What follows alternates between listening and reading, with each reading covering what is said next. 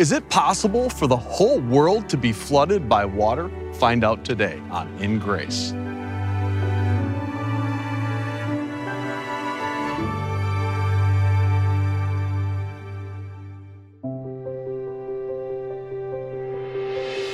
Welcome to InGrace with Jim Scudder Jr. He is the senior pastor of Quentin Road Baptist Church in Lake Zurich, Illinois, as well as the host of InGrace Radio and TV.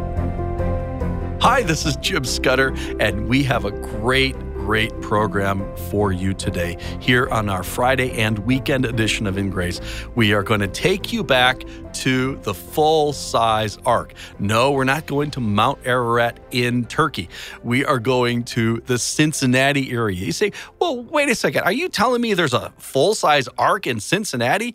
Well, it's across the Ohio River in northern Kentucky. But yes, there is a full-size Ark. Answers in Genesis built this beautiful Ark, and what we're going to do today is finalize our tour of the Ark with the son-in-law of the founder of Answers in Genesis, Ken Ham. His name is Bodie Hodge. Bodie and I are taking a full tour of this Ark, and today you're going to hear the conclusion of this tour, and this is going to be awesome. We're going to cover so much information. Not only how did all the animals fit on the Ark, and how could they have built this huge vessel with just, 4 men and maybe 8 people total. Well, there's lots of answers. We know all the animals could fit because we're talking about the kinds, and there's a lot fewer kinds than people assume there are. And the Ark is huge. We also are talking about more than just the flood. We're talking about the Tower of Babel. We're talking about, original sin and all of these important truths that we only find in Genesis. And so I think you're going to really enjoy this tour of the Ark. Now, you're going to hear it, but I think you're going to really want to see it. So if you want to see the entire full-length video series, A Tour of Noah's Ark with Bodie Hodge, all you have to do is make a gift of any amount to InGrace. Your gift is going to make sure more people hear the gospel through our ministry, and you're going to get this great video, either DVD or digital download, as my thank you. We are so grateful for you, for just the very fact that you're listening right now. But also, if you've been blessed and you would like to make sure more people hear the gospel and more people hear these great creation truths, when you give a gift to InGrace, I'll just tell you this. We are very careful with money. We're accountable. I don't receive any of the money myself. I'm a volunteer, basically. The church pays my salary. So all the money's going into ministry that you send here. And it goes to more people hearing the gospel, to make these great programs and to broadcast them. And so whatever that amount is, if it's $10, if it's $20, we're going to thank you by sending you this program, A Tour of Noah's Ark. Now, some of you want to give larger gifts. So if you want to give a gift of $35 or more, we're not only going to send you the Tour of Noah's Ark video series, we're going to send you a walk through the Creation Museum with Ken Ham. And one of my favorite adventures to film was a tour of the underwater realm. It's called Exploring God's Ocean. We did a series of dives. It's a full-length 4-part series with award-winning videography where my friend Robert Carter, PhD marine biologist, we go diving and then we're talking underwater, we're talking above water about what we saw. Turtles and corals and sharks. It's really amazing. So we want to send you that video series as well. Now, a lot of you say, hey, I really want to do a nice gift, a big gift for InGrace. Well, first of all, thank you for considering that. If your gift is $100 or more, we're going to send what we're calling the Creation Video Bundle. We have 8 great, really, really good video series that we're going to send to you as our thank you, including the 3 I've mentioned and 5 more. Again, it's our way of saying thank you for believing in InGrace, when investing in grace with a gift of $100 or more. Now, how do you get this? Well, you can call us at 1-800-78-GRACE, or you can write to us at InGrace, P.O. Box 9, Lake Zurich, Illinois 60047. Or you can go to our website, ingraceradio.com. When you're on our website, you can order these great video series, and you can also check out our creation cruise to Alaska or our trip to Israel. The cruise is coming up in July, the trip to Israel in February, and we would love to travel with you on one of our InGrace adventures. But either way, contact us today, 1-800-78-GRACE, 1-800-78-GRACE, or go to ingraceradio.com. Just call us, 800-78-GRACE, or go online, ingraceradio.com. You can also write to us at InGrace, P.O. Box 9, Lake Zurich, Illinois, 60047. We're going through some of the phases of the flood. We have the initial onset of the flood. On the 17th day of the second month, the springs of the great deep burst forth. And so we see these massive amounts of water then shooting forth. I think a lot of people miss that because you're thinking Noah's flood is rain. Right. Which it was, but it wasn't Right. just rain because they say, well, there'd be never enough water to cover the whole world. That's right. And that's a common question that we get quite often. So what it is you're getting a lot of the water from the earth itself is being shot up. That's probably what triggered a lot of the rain.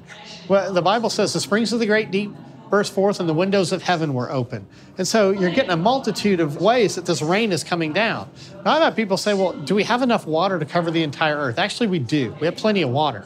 If you take the ocean basins and bring them up, you take the mountains and the continents and you bring them down to about a level, we have enough water to cover the entire earth about 1.6 miles deep. Wow. So there's plenty of water there. So you're saying that the highest mountains were thrust up during or after the flood by plate tectonics? Probably during and after that. That different ones at different times. We know the mountains of Ararat were pushed up by the time that the ark landed in them on the 150th day.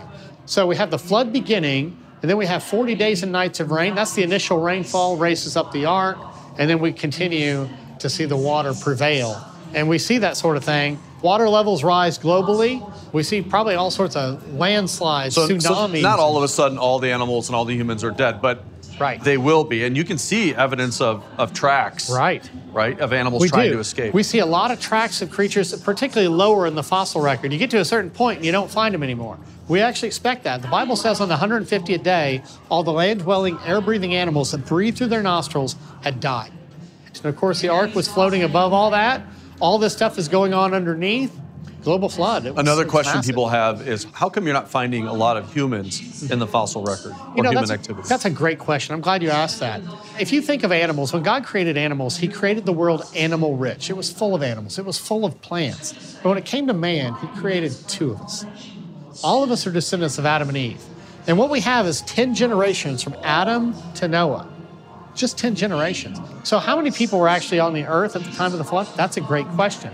10 generations, and in some cases, people like Noah, they didn't even have children until he was 500 years old. So the population may not have been as high as we think. We sometimes want to take modern population's growth statistics and apply it then, but that may not be the best because it was a little bit different world. Another thing is, consider the violence. If the whole world were murderers, the population cuts in half in one day. So what was the population at the time of the flood? I don't know. My personal belief is the Lord provided a sufficient means. I've never thought of that. To save people. Because I've always wondered, it is big, but how could the whole world's population fit on the ark? But if there had been so much violence. Right. And that's why God finally had to say, I have to stop this because everyone would be dead if I don't. Yeah, it's possible. Yeah. I mean, some of that, the Bible doesn't give us all the details on that. It's interesting to think about. Fascinating. Well, it's logical. It really is. Sometimes we think of Noah and being this righteous figure who stood against the evil world. I guarantee when that door shut, he was probably in tears. Because according to the Bible, Lamech had other sons and daughters besides Noah. Noah had brothers and sisters that would have died in this flood. The springs of the great deep burst forth. We see continental shifting and moving. This Indian plate kind of comes up and thrusts in to the Eurasian plate. So you're going to be creating tall mountains where that happens. And in this particular area, that's where we find the Himalayas, for example. The highest mountain peak in the world, of course, sits in that particular mountain range. The ark rests 17th day of the 7th month, exactly 5 months if you use a 360-day calendar, exactly 5 months after the flood began. Where is the ark? Have you been able to find it? That's a popular question as well. People wouldn't ask that question if we found it. That would be probably one of the biggest finds ever in history. That would be cool. And there's plenty of people that are looking. But I want people to realize something, too. You don't have to find the ark for the Bible to be true. That's right. A lot of times people want to tie their faith to a particular, we've got to find this, otherwise we don't know if it's true. No, the Bible's true. That's the absolute standard. And so, when we find different pieces of archaeological evidence, for example, that's a great confirmation of what we read in Scripture. But that's not the proof of the Bible. The Bible is actually the basis for proof. Really, the proof of the Bible is the resurrection of Jesus. If he rose, it's true. I tell you what, That's the key. You know, I like to tell a lot of people, if you can believe the first verse of the Bible, you should be able to believe all the rest of it. And you know what? That's what leads to the resurrection right there. But yeah, we start to see different aspects. The mountaintops become visible. Now, that could be in one part because water is going down. That can also be because we have a lot of water vapor and a lot of volcanism that's in the air, so it's difficult to see. So it has to do with visibility here. Okay. And of course, finally, when it's all said and done, the 27th day of the second month, boom, that's when the Lord says the animals are called off the ark. Noah and his family are called off the ark. The cruise around the world is over. It's finally over. Their quarantine is done.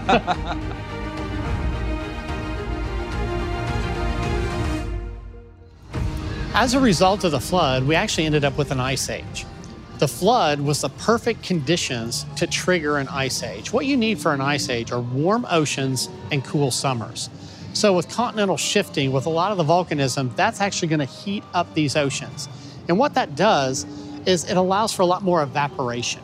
You get hotter water, you evaporate more. So it goes over land, you get a lot more rain. Particularly in the wintertime, you get a lot more snow. So you get a lot of snow. But the other key is you have to have cool summers, because if you have cool summers, then all that snow doesn't melt off, and then next winter you get another layer on top of it. So now you're starting, and that's what a glacier is. It's snow that's being compressed down layer after layer, so it's not melting all the way. Exactly. And you're forming these massive glaciers, and that's what the Ice Age was. That's really what it was. So how do we get the cool summers? Actually, the global flood actually explains a lot of this. When you have continental shifting and moving, you get a lot of volcanism, those springs of the great deep bursting forth.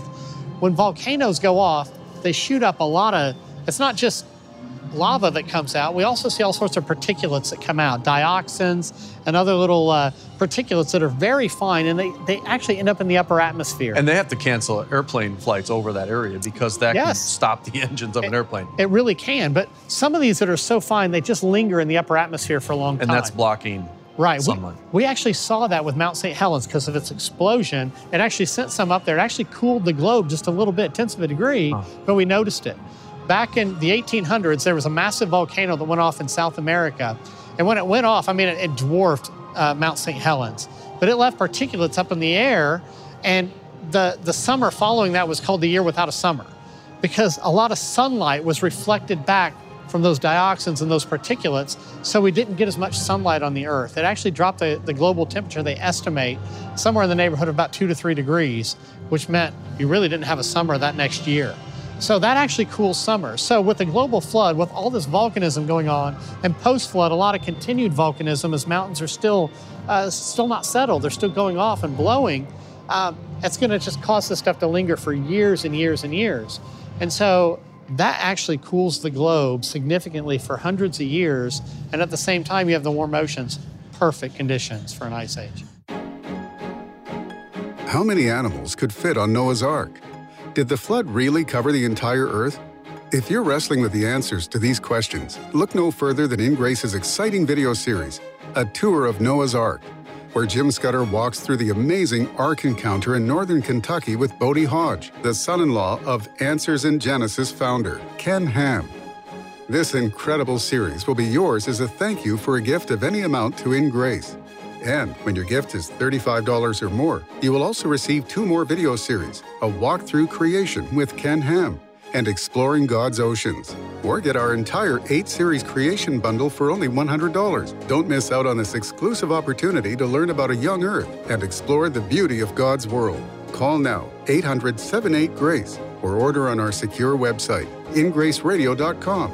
You can also write to us at InGrace, P.O. Box 9, Lake Zurich, Illinois, 60047. So you have the flood, you have the Ice Age, you also have Babel.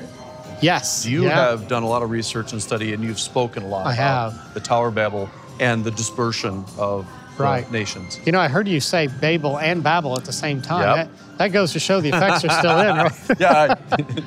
But yeah, the Tower of Babel. Okay, after the flood, the Lord says, be fruitful, multiply, fill the earth. But the descendants of Noah defied God. Said they didn't want to be scattered. They wanted to go live in one place. And of course, the Lord comes down, really, you're going to build a tower into the heavens? Let me come down and look at that. What man does is nothing compared to what God can do. And of course, he confused our language, and people went to different parts of the world. God scattered them.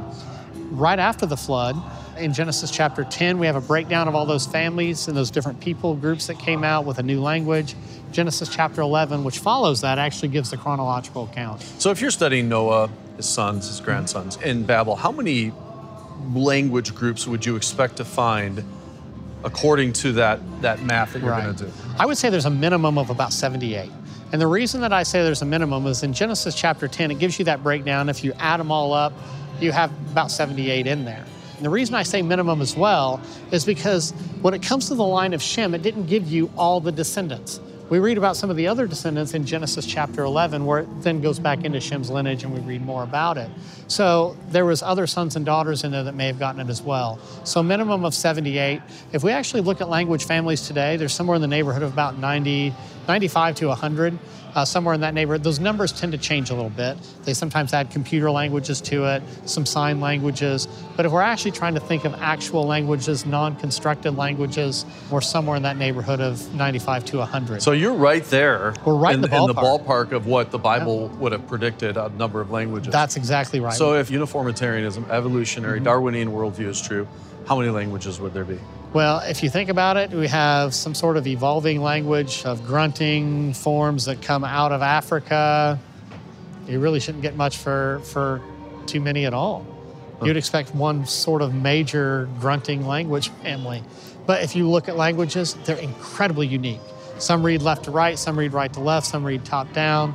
The grammatical styles are... something was really scrambled. Yes, it really is fascinating.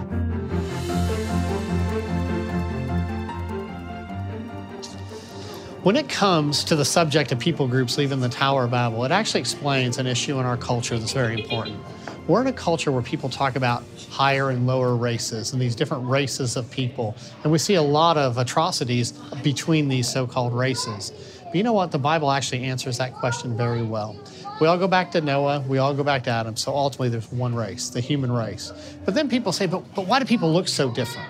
You know, I see people with lighter skin tone or darker skin tone, people with different hairstyles and different body builds and so forth. Actually, the Tower of Babel explains this beautifully. We look at different peoples. Well, you see blonde hair and fair skin and green eyes. We got dark eyes, dark hair, got almost kind of a reddish looking beard. We see all sorts of different features. How do we explain that? Actually, the Tower of Babel explains it so well. As different family groups go to different parts of the world, the gene pool gets split apart. People who went to Asia took genes for an almond-shaped eye. People went to Africa, took genes for darker skin. People went to Europe, took genes for lighter skin. But we're all related, which means we're all sinners. We're all in need of Jesus Christ, no matter what we look like. But at the same time, the Bible explains this because we see that variation within our genetics. Now, let me kind of explain this in a little bit more detail. So let's say Noah and his wife had the genetic disposition to have light skin and dark skin all right there together. And so let's say they come out kind of more of a middle brown. They could have children who are really dark to really light in one generation. It was probably something like this with Adam and Eve as well. But then as we start to see some of these break down between Shem and his wife, or Japheth and his wife, and Ham and his wife, we start to see even more as this breaks out, as people go to different parts of the world. And they're in different parts of the world, and they're isolated. So this variation is going to now become prominent. You know, as you get out to Asia, some of Ham's descendants, some of the Sinites particularly moved out here. A lot of the Chinese still call themselves, use the name Sinite or Sinim, Sino-Japanese War, if you think of some of the names. But so we end up with a group out here that's isolated. The features of their greatest grandparents are now going to be shown in the population. And so you get a lot of people, they probably had more of an almond-shaped eye, some of those descendants right there.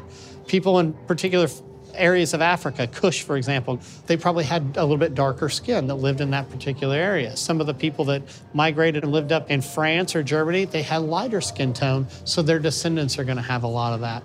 So yes, we see that. Now we're going to still see a lot of mixing in the Middle East, where we do happen to see a lot of middle brown, a lot of middle features. But the Bible explains then, as people go to different parts of the world, that's why we have the variation. And you know what? A lot of these language families actually match up with these different people groups as well. So we're seeing it not just from one way, but from multiple elements. So you have the biblical explanation of how we got here, the fall, the punishment of the flood, and then the dispersion of the nations. Yes. And we're all one race. But then you have the evolutionary worldview or the Darwinian worldview that we're all evolving. So then that would predict that you have lower human races and higher human races. That's racism. That really is. See, an evolutionary worldview is inherently racist. There's a lot of evolutionists who are not racist. Please don't get me wrong on that. But the worldview itself, it comes out of a racist understanding. You go back to early evolutionists like Charles Darwin, Ernst Haeckel, these guys were racist in that understanding. And see, what they have is they have apes here in Africa. So they say apes evolved into humans here, and then they came out and happened to come right up, probably not too far from the Tower of Babel, and then all of a sudden everybody splits around. If they would just reverse the line here for where the Africans coming out of Babel, it makes a lot of sense. And you're also seeing that the population dispersion is from a central place, and that's the same place it really is. That you're finding the Ark and also the Tower of Babel in that same part of the world. In that same general area. That's right. There's one race, the human race, that's to sum it up, and we're all in need of a Savior, which, you know what? The Bible says, go into all nations and preach the gospel, disciple them, baptize them in the name of the Father, Son, and Holy Spirit. You know what? There's a reason for that, because we're all related.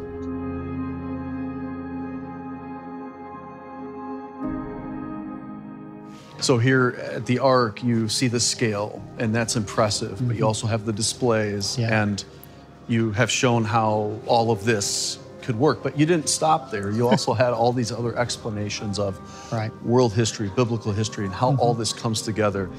You all have done a great job. Well, I appreciate hearing that. One of the things we wanted to do, we wanted to fascinate people. We want to fascinate them with the Bible. We want them to be able to open it up and say, wow, the Bible is true. And because the Bible is true, the message of the gospel founded in that same Bible is also true. One of the things that we're open about this here at the Ark Encounter and at the Creation Museum, we don't just want people to be creationists. We don't just want them to say, yeah, there was a global flood or there was an ark. We want them to understand that the gospel is true. Jesus' death, burial, and resurrection is forefront and forcenter on all of that. We're right up front with that. We want to see people saved. So I want to encourage people from all over the world, get back to God and His Word. Doesn't matter what you've grown up with, doesn't matter where you live, get back to God and His Word. Hey, thank you so very much for not just the tour today, but for your life and ministry of service to Christ. Keep serving the Lord. I know many people are blessed. Well, if I can ask you, and be praying for us here at the Ark Encounter, the Creation Museum, be praying, for this ministry. We try to get our hands out there and take the gospel to all nations and take the message of biblical authority to everyone. We will pray for you. Thank you. Appreciate that. This ark is an amazing, amazing structure. Noah and his family, they went through a door. The door was open. The Bible says that Noah was a preacher of righteousness, and no doubt he was telling the people that there was judgment coming. But no one listened. They could have gone in, but they didn't listen. Well, there's a door that's open for you. There's judgment coming, not by water, not by a flood, but certainly a worse judgment, a judgment by fire. But there's a door that's open to you. Jesus said, I am the door. If anyone will enter, they will be saved. As soon as Noah and his family got on, the door closed. There's going to be a day when the door will close, but today it's open. Today, the Bible says, is the day of salvation. Don't delay. Walk through the door of Jesus. He died for you on a cross and He rose again. We've all sinned. God loves us so much that He paid for our sin by sending Jesus to die on that cross. And when you believe in Him, you will have eternal life. The door's open. Walk through by faith in Jesus Christ. How many animals could fit on Noah's Ark? Did the flood really cover the entire earth? If you're wrestling with the answers to these questions, look no further than InGrace's exciting video series, A Tour of Noah's Ark, where Jim Scudder walks through the amazing Ark Encounter in northern Kentucky with Bodie Hodge, the son-in-law of Answers in Genesis founder, Ken Ham. This incredible series will be yours as a thank you for a gift of any amount to InGrace. And when your gift is $35 or more, you will also receive 2 more video series, A Walk Through Creation with Ken Ham and Exploring God's Oceans. Or get our entire 8-series creation bundle for only $100. Don't miss out on this exclusive opportunity to learn about a young earth and explore the beauty of God's world. Call now, 800-78-GRACE, or order on our secure website, InGraceRadio.com. You can also write to us at InGrace, P.O. Box 9, Lake Zurich, Illinois, 60047. Thank you for joining us on InGrace Radio with Jim Scudder Jr. InGrace is a member of the Evangelical Council for Financial Accountability. Our goal is to share the light of Jesus to a darkening world, helping you find hope, gain purpose, and be a light. You can be that light today by joining our mission to spread the gospel around the world. Just call us, 800-78-GRACE, or go online, InGraceRadio.com. You can also write to us at InGrace, P.O. Box 9, Lake Zurich, Illinois, 60047. Tune in next week as we continue to explore God's Word and His world on InGrace Radio.